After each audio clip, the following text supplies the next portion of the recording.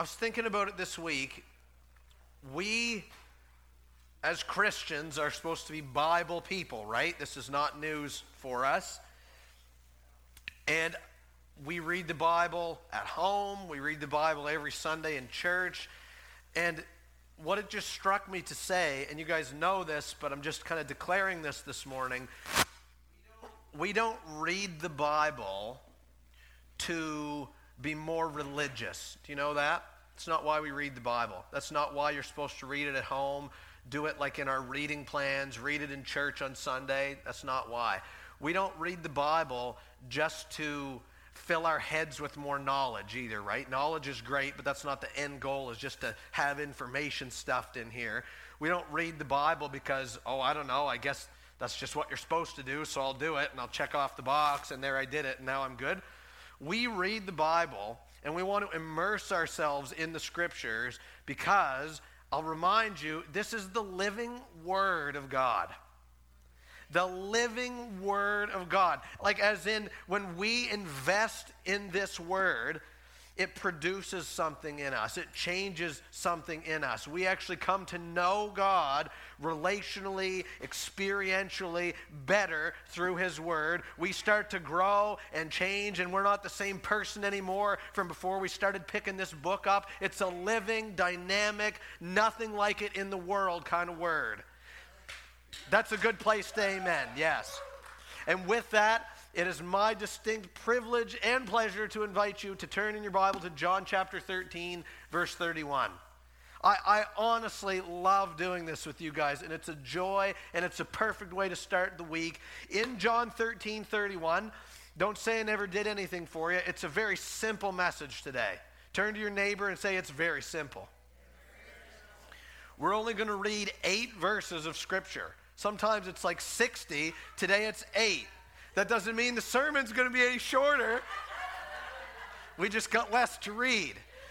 And it also doesn't mean that what we're reading is always easy to put into practice, but it's very, very, very simple.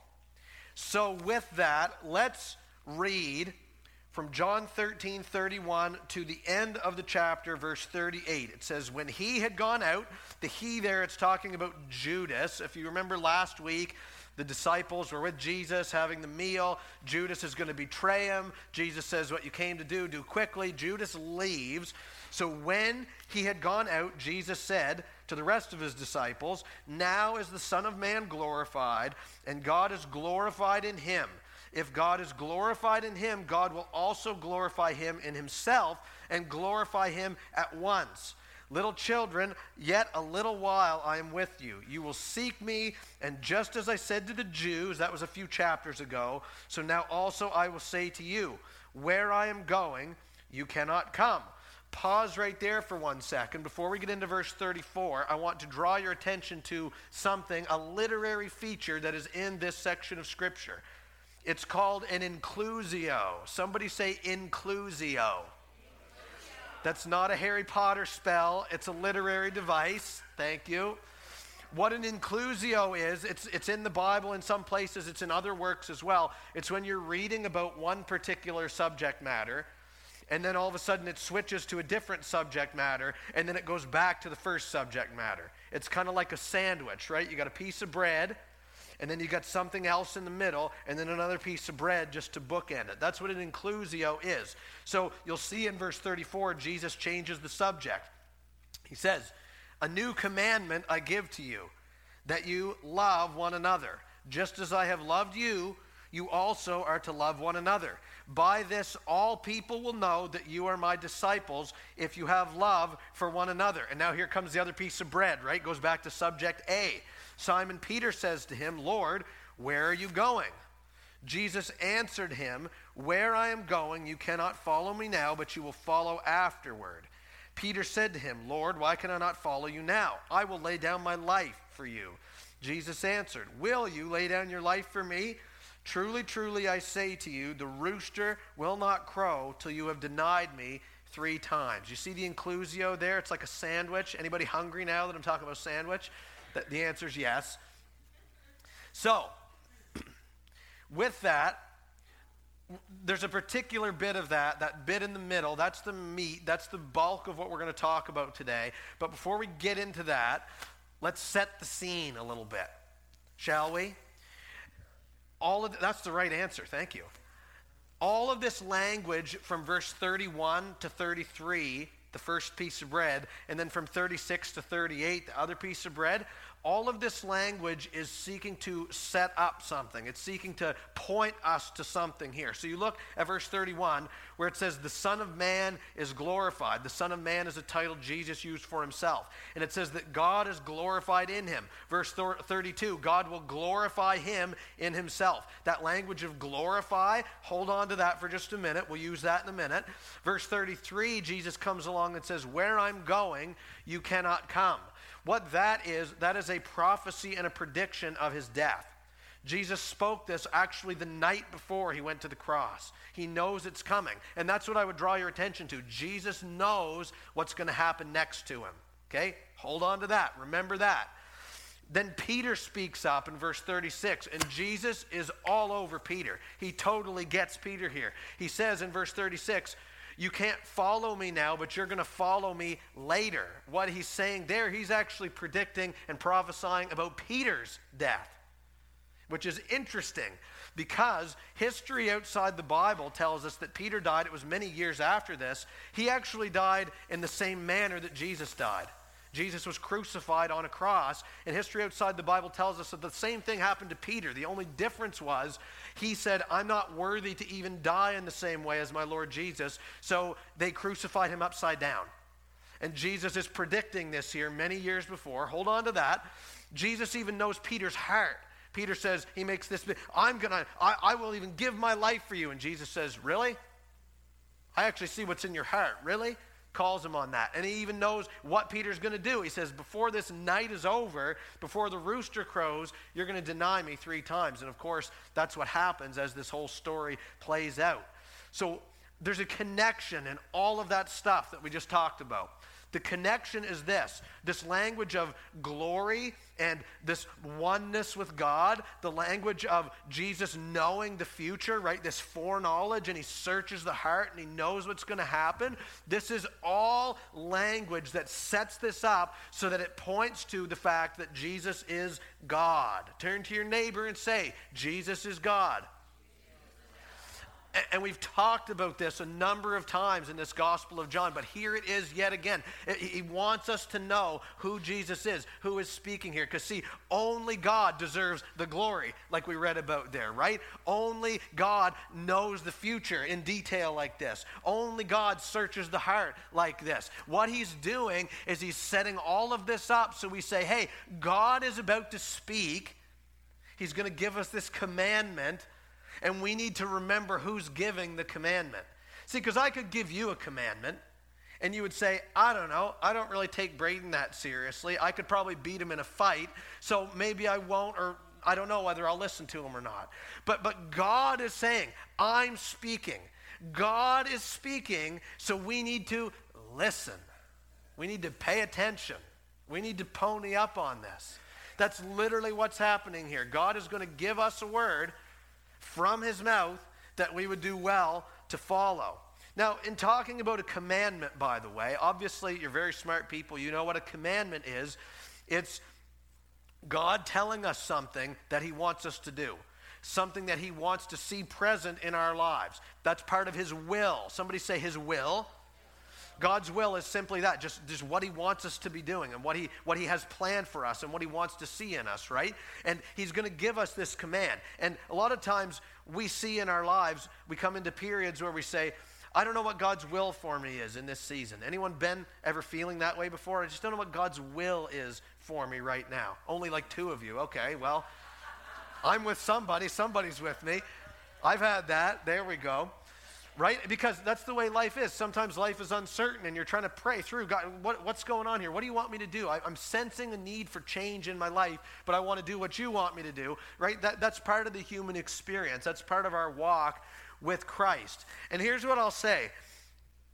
God has a specific will for each one of us, for sure. There are specific things God is going to call you, ask you, lead you, prompt you to do that he's not necessarily going to ask the person who's sitting next to you to do, right? Maybe it's a career change. Maybe he wants you to move across town. Maybe he wants you to give money to somebody. Whatever it is, use your imagination. He might not ask somebody else to do that, but he'll ask you to do that. Those are specific things in God's will. But I would submit this to you. As equally true as it is that God has specific things in his will for us, there are also things in God's will that are universal and constant. They're for everybody, all Christians, in all places, at all times, no matter the circumstance. And that is what this commandment that we're going to talk about today is. It's not just something you do occasionally or, I'm not sure if God is leading me to this. If you're a Christian, he's leading you to this.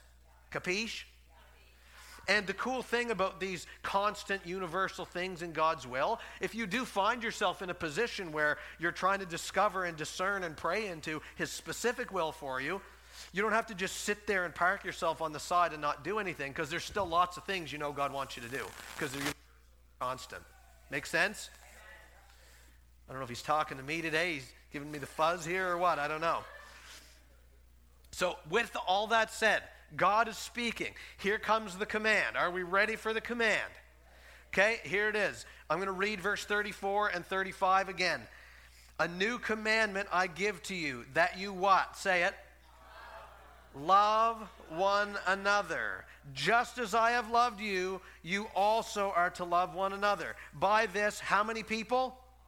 All people will know that you are my disciples if you have love for one another. That is gold. That scripture is amazing, and we're going to unpack it. But the first thing I want to just highlight in this, okay, we're talking about love. We need to answer, what is love? Pretty sure there's a song about that, right? We won't sing it. I got a brother shaking his head at me in the front seat. Baby, don't hurt me. That'll be our closing hymn later today. It will not. It either will or it won't be, and I'm saying there's a chance it won't be, a strong chance. Love, okay, because listen, a lot of people think they know what love is, and they think, it's a feeling or it's an emotion. Guess what? It's not. It's not. Feelings and emotions may accompany love, but they do not define love. They are not the hallmark and the definition of love.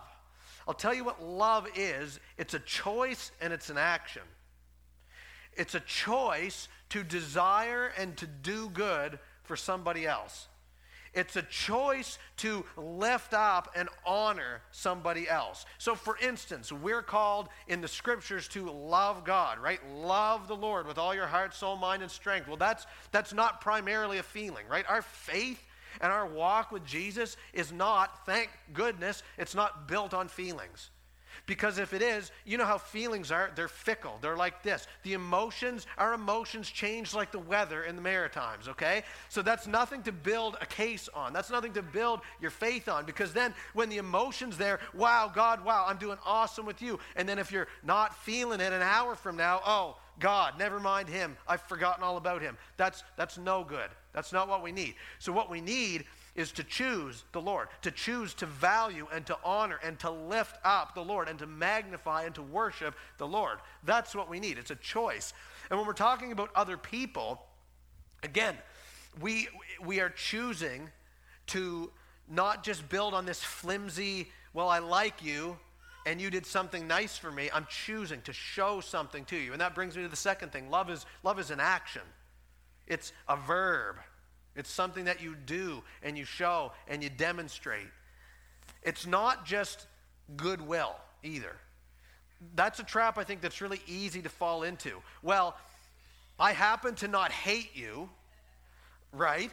And I happen to have nothing against you, and I'm not against you, so that must mean I love you. No, that's just goodwill. And I hope good things happen to, that's fine. But listen to me, love is not neutral. It's not just that I don't hate you. It's going on the offense and doing something. You make sense? Yeah. James 2 even talks about this. If all we have is goodwill for each other, Oh, I love you, go and be well, but it doesn't lead to anything. If there's no action there, it's dead. It's not really useful for anything. So this love that Jesus is talking about, it's more than just some neutral, flimsy, feelings-based thing. It's a choice and it's an action. And you can see it on the screen. To sum all that up, God tells us to love. God is the author of love. God is love, the Bible says. So I want to know what love is based on what he says. And if I could sum it up, real love shows up, it builds up, and it looks up. Let me explain. Real love shows up. In other words, it's present in your life. It's not just a theory or a metaphor. It's present in your life. If I was to love you, show love to you, it's like if you're in a pinch, you're in a crisis, I'm showing up to help you. Real love does that. It doesn't just wish you well, it shows up. Real love builds up as well. See, real love speaks blessing. Real love pronounces encouragement. Real love paves the way for human flourishing. It doesn't tear people down. It builds up. And real love looks up. In other words, it corresponds to the will and the character and the nature and the word of God. And I'll give you an example. Let's say you were a parent of a teenager. Some of you are parents of teenagers. That's cool. A long time ago. I won't date anybody on that. It's okay. Let's say you had a teenager and they came to you and said, Mom or Dad, I want you to go to the liquor store for me and buy a whole bunch of booze because there's this party happening Saturday night and all my friends are going and it's going to be super fun and I want to just express what it means to be young and alive and free, but I'm not old enough to go to the liquor store and buy stuff, so why don't you go for me because I want to have some fun like that and get totally smashed on Saturday night. If you as a parent said, oh, okay, I don't want to be the uncool dad, so sure, I'll go do that because I want you to live your truth and I don't want you to be, standing out amongst your friends in a bad way, so I'll go do that for you. Well, that's not love, right? Because you're leading someone to do something illegal and it's harmful and it's not healthy or part of God's plan. So it's got to line up with the Lord. Real love shows up. Say this with me, actually. Real love shows up, it builds up, and it looks up. Yes. So with that, let's talk about this text. Let's talk about this commandment. I got 3 things for you that we can just pull right out of that command that Jesus has given us to love one another. The first thing is this. What he's talking about is love between believers. Notice he says there, love one another. Now, of course, this is not saying don't love people that aren't believers. Of course, yes, love. God loves all people. God so loved the world. We're supposed to do the same thing too, of course. But what he's saying here is let it start right here. Let it start. Matter of fact, you're going to participate in this. Don't worry, it's okay. All I want you to do, I want you to pick up your head and I want you to look around the room and I want you to, as you're doing that, look people in the eye. Go ahead and do it. I'm not seeing enough heads turning. Let's go. Do it. Literally. Okay? These are your brothers and sisters in the faith. Now, obviously, there are many others that aren't here today, but you get my point. This is what he's talking about. Let it happen in here. If we can't get this right in here, we're not going to get it right out there anyway. So let it start here. He's talking about love between believers. Okay? Got it? Number 2 is this. Jesus' love for us is the standard here. And thank goodness there's a standard. See, it's just as I have loved you, you also are to love one another. If there was no standard, this would all be totally subjective. This could mean whatever I want it to mean. Sure, I loved you. I didn't punch you in the face that hard. You know what I mean? And well, it's true, because if there's no standard and it's subjective, I could think that I'm loving you and being super loving, but in your perception, I'm actually being unloving and hateful, and that's frustrating, and that actually makes this command impossible to fulfill. But luckily, Jesus said, it's just as I have loved you. So the question is then, how has Jesus loved us? My answer is, how much time do you have? Hope you brought a lunch. Jesus has loved us. There's a word for it. You know this word. It's the Greek word agape. Somebody say agape. That word agape, that was very good. The word agape is a word for love that describes what's called the highest form of love. It's a sacrificial, selfless, others-serving kind of love. And it's not based on performance. It's not based on, hey, what have you done for me lately that I can reciprocate with my love? That's what agape love is. And that is the love with which Jesus has loved us. So for instance, he came to us. Even that alone is huge. You have to understand, he's the eternal, everlasting God of all glory, the King of kings, the Lord of lords, sits on a throne in glory, lacks, wants, needs nothing, and yet he humbles himself to enter into our mess, into our history, into this dumpster fire called the earth and all the bad things going on in it. Jesus didn't need to come, he chose to come. Right? And so he humbles himself. He's born into humility, into this poor family, laying in a manger, the whole Christmas story, right?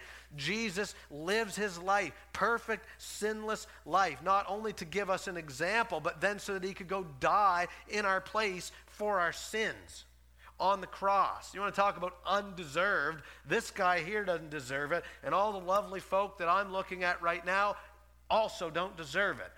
I love you. That's not an insult. But Jesus died because he loves us, right? It even says in, I think it's John 15, greater love has no one than this, than for to lay down their life for their friends. That's what Jesus has done for you. That's not even to mention all the stuff that he did during his life, like how he was patient with people, how he healed people. He did all this awesome teaching to help us. And I want to say this now too.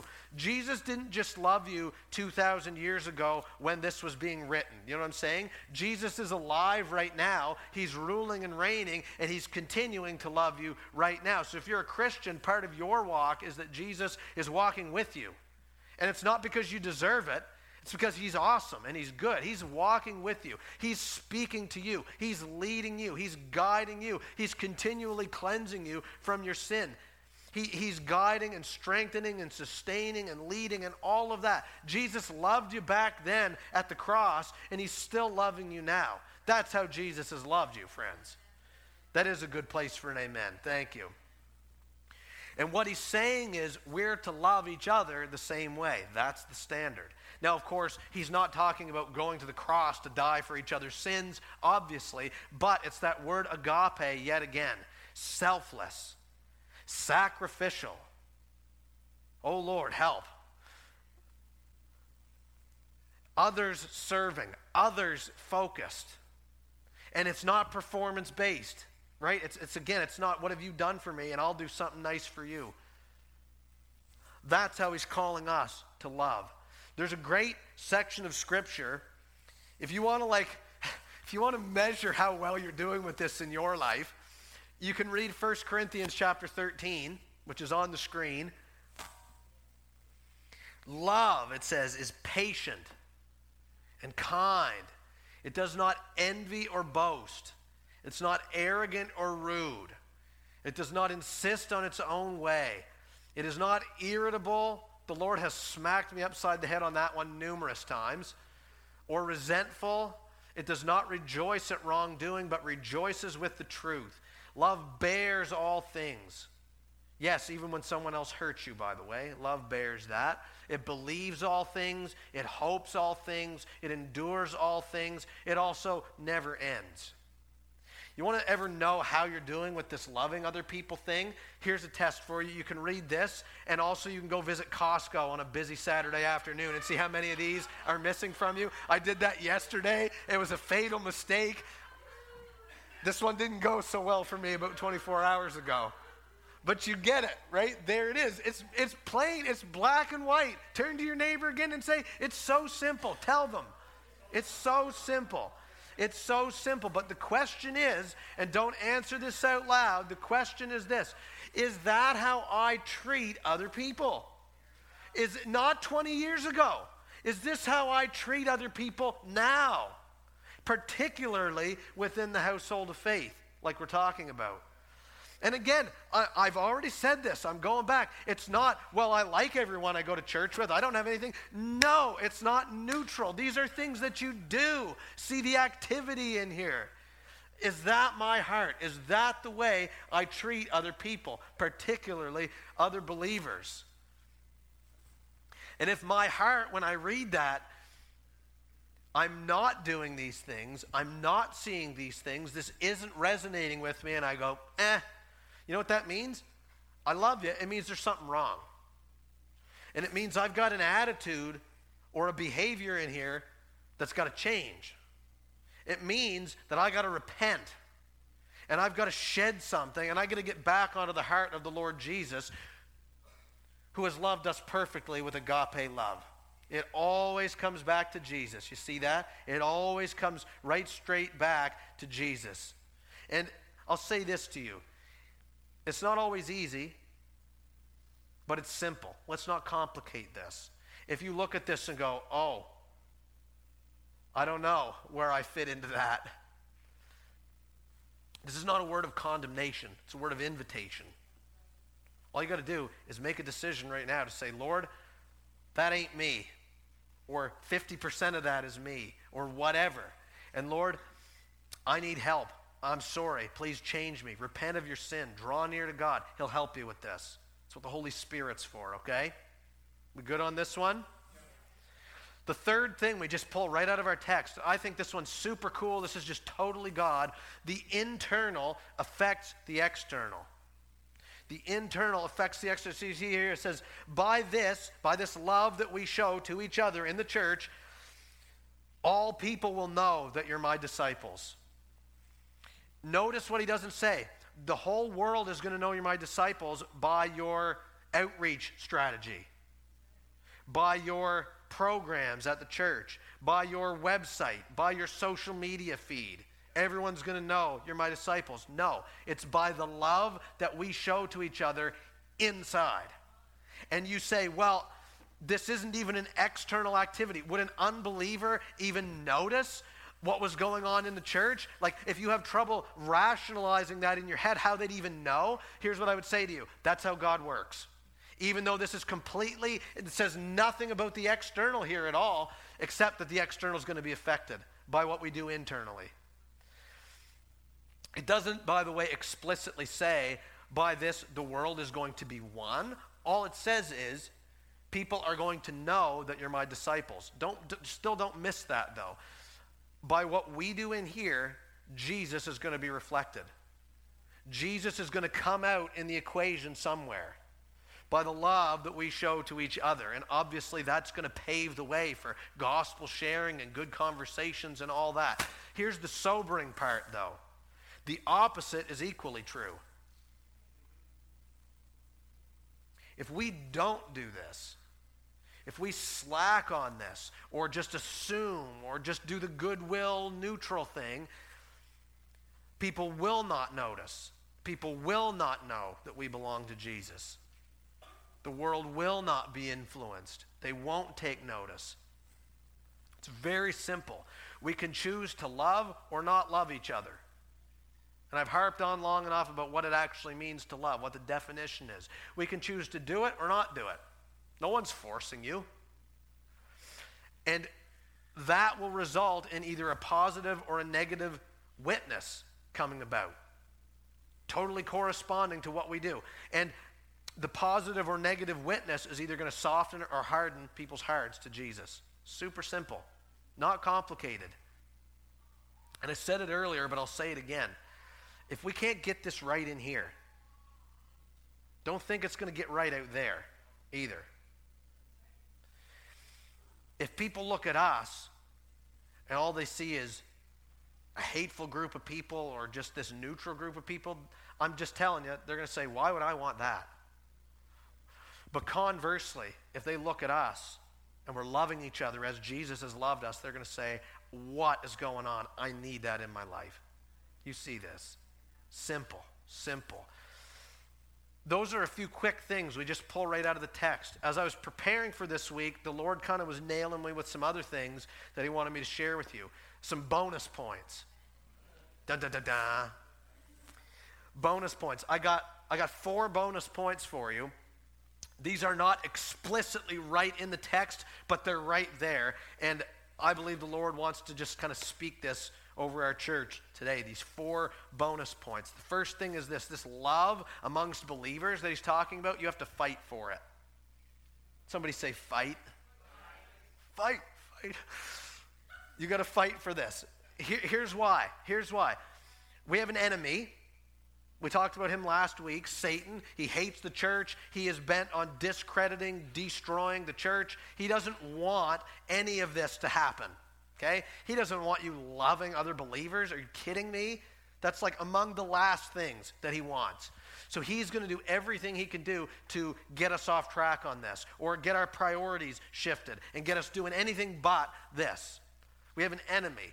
The other thing to consider is this. We also have a sin nature that we're combating. The Bible calls that the flesh, right? The Bible says that when we walk according to the flesh, all sorts of bad things happen. And yes, you're a Christian. Yes, you're saved. Yes, you have the Holy Spirit. But that flesh, that old self, still tries to kind of crop up once in a while. And when that happens, the flesh is totally focused on itself. When you walk in the flesh, I'm just telling you, you don't really give a rip about anybody else. It's about me. I should be served. I should be convenienced. I should be honored. People should pay attention to me. People should serve me. That's what the flesh says. If you find yourself saying that over and over again, that is not the Holy Spirit talking in you, just so you know. That's the flesh. So we've got to fight for this. You got to dig and scratch and claw away at this. And again, don't just assume that this is happening in your life or in anybody else's. Do it. Get with the Lord. Part of your prayer life and mine ought to be, Lord, as I go today, give me your heart for people. Give me your eyes to see people. Give me your compassion that I can show to people. Make me aware of needs. How can I love and serve the people around me, particularly my brothers and sisters in the family of God? That ought to be part of our prayer lives. Because I'll say this, we can fail at this love thing. We can fail at it without even having bad intentions. You hear the horror stories of other church. I don't see this in our church at all, by the way, but churches where there's drama, there's infighting, people are just out to discredit one another and bring each other down, and there's malintent there. Okay, yeah, for sure, that's a failure to love. But you can also do this without any bad intentions. You can say things like, I don't know, I'm really busy, and this doesn't happen. Or, I don't know, someone else will do that. Someone else will call that person. Someone else will shovel that driveway, whatever it is. Not necessarily any bad intent there, but then it goes undone. Again, this is more than goodwill. This is doing something. It's showing up. So you got to fight for it. The second thing is this. This is happening in our church. I'll just tell you that. What we're talking about today, this is not a message of we're doing terrible, we need to totally 180 this thing because this isn't going on at all. I have seen this. We've seen this in our church, but let's keep our foot on the gas. That's a good place for an amen. Thank you. I have seen, let me just tell you my recent personal testimony. I won't speak for you, I'll speak for myself. In the last month, in the last 30 days, I thought of a handful of different things that people have done for me. I'll brag on you guys. I'll brag on Lori for a second. I take any opportunity I can to do it. She often steps out and shows love to me, for instance, in like looking after Eleanor, because I'm like busy running around doing all these things. She has put in a lot of days where it's Braden's gone for 10 hours and she's there with a 6-month-old. Pray for her. That's a lot. That's a lot. So Lori, thank you, singling you out. Now, I won't say anyone else's name, but I actually want to tell you a few quick stories of what's happened to me in the last month. About a month ago, I was having some computer trouble. I'm slightly competent with computers. I'm competent enough, just enough to get myself into trouble, and then I don't know how to fix it. So that's not good. I'm having computer trouble, and someone found out about that, and they said to me, hey, if you need any help at all, call me, tell me. I'll do whatever I can. And I also know someone else who is an expert on your operating system, and I'll give you their number, and I'm sure they would come and help you too. I didn't even ask for that. And they just stepped in. Remember, real love shows up, and it builds up, right? That happened. Another thing that happened to me, 2 days before Christmas, December 23rd, power goes out. Like 9 o'clock at night, there it goes. And it was out all night. And it was out the whole next day. And I don't really care a lot. I actually left. I wasn't home. I wasn't going to freeze or anything. But what we were starting to kind of worry about was the stuff in our deep freeze. Because you know how it is, if it's gone a couple days without power, like it might ruin it, and it's full of stuff. And we eat gluten-free, so it's like $1 million for a loaf of bread and all that. So starting to kind of get concerned about deep freeze. Somebody comes up to me at the Christmas Eve service, Christmas Eve, day before Christmas, and they said to me, hey, if your power's not back on tomorrow, call me. Christmas Day. And I know for a fact this person was having people in and having a family time. They said, call me, and I'm going to show up at your house with a generator, and we're going to plug that sucker in, and you're not going to lose your freezer. Christmas Day. It was, I about melted, actually. Another one last one. A couple of weeks ago, I'm here in church, and someone comes up to me, and they said, Braden, you and Lori have a young child at home. And I said, we do? I said, yeah, we do. They said, that's busy and it's hard. It's hard to find the time to just focus on yourselves and spend time together. So here's 2 tickets for the Sea Dogs. And you can use these whenever you want. They're like them flex ticket things. Go use these whenever you want. Go on a date. Take time for yourselves. Here you go, free of charge. Oh, it's getting dusty in here. Okay. You get my point. That's just me. And I've seen you guys do this too. Because we watch, right? Like in your church, like you guys have leaders and elders and shepherds and people who are watching. I stand here sometimes and I see you guys doing this. I see people get up from this side over here and go over there and lay their hands on someone and pray for them. They just do it. They don't ask. They don't know if someone else will do it. They just do it. And I've heard the stories of people showing up and helping, and I needed this, and this person was there, and I needed a ride, and this person drove me. I've heard all kinds of this stuff. Not even to mention the stuff that nobody has seen, by the way. This is happening in our church, and I honestly thank and praise the Lord that this is happening, because that is a mark and a function of the Holy Spirit being at work. Somebody give him thanks for that, please. Thank you, Lord. Yes? Yes. So, keep up the good work is what I'm saying. At the same time, let's keep our foot on the gas. Right? Let's not just assume. Let's not just whatever. And again, if you're feeling convicted of, I don't really know what I've done in my life to love somebody else, again, it's an invitation. Just start. Just start doing it. Start doing something, anything, and it's good. That's the will of God in this. I would just submit to you this. In our church, I'm talking about our church only right now, I have just this feeling in my gut, this sense in my spirit that God has new, like a new wine, the new wineskin kind of thing for us in terms of our relationships and our love for each other. Some of you guys have known each other for years and years and years and years. 30 years, 50 years, some of you guys have known each other. And sometimes it's easy in cases like that to go, I don't know, they know I love them. They know I'm here for them. They know, whatever, they can call me. And you just assume, right?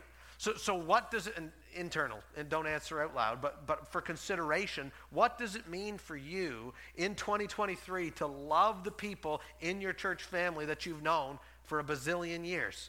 I believe God's got something for us in there. New ground to take in that, because part of being a church family means pressing in every season to continue down this road with the people that we're walking with. We don't give up on each other or anything. Now, another thing, in our church right now, as I look around and kind of consider the times, we're in this really unique time right now where there's lots of people that are new or just getting connected or reconnecting. We're in this kind of post-COVID, I said a swear word, sorry. We're in this post-COVID, whatever you'd call it, new thing, and people are moving from province to province, and I'm new in town, and I haven't been to church for whatever, and there's a lot of new opportunity for people, like even in this room, a lot of you guys weren't here 3 or 4 years ago, and that's cool. By the way, welcome once again. Love you. Glad you're here. Glad you're part of things. There are new opportunities to get connected to other people is what I'm saying. So what does it mean for you in 2023 to love the people in your church family that maybe you don't know? Maybe they're not even new. Maybe you just never knew them. I've seen you over there for 10 years. I never said hello. What does it mean for you in this season to love such a person? Because part of being a church family is not just staying in your little nest of comfort, right? Here's my 3 or 4 people. It's enjoying one another. That's what family is. That's what family does, right? Also, let's make it real right here. What about people you don't like?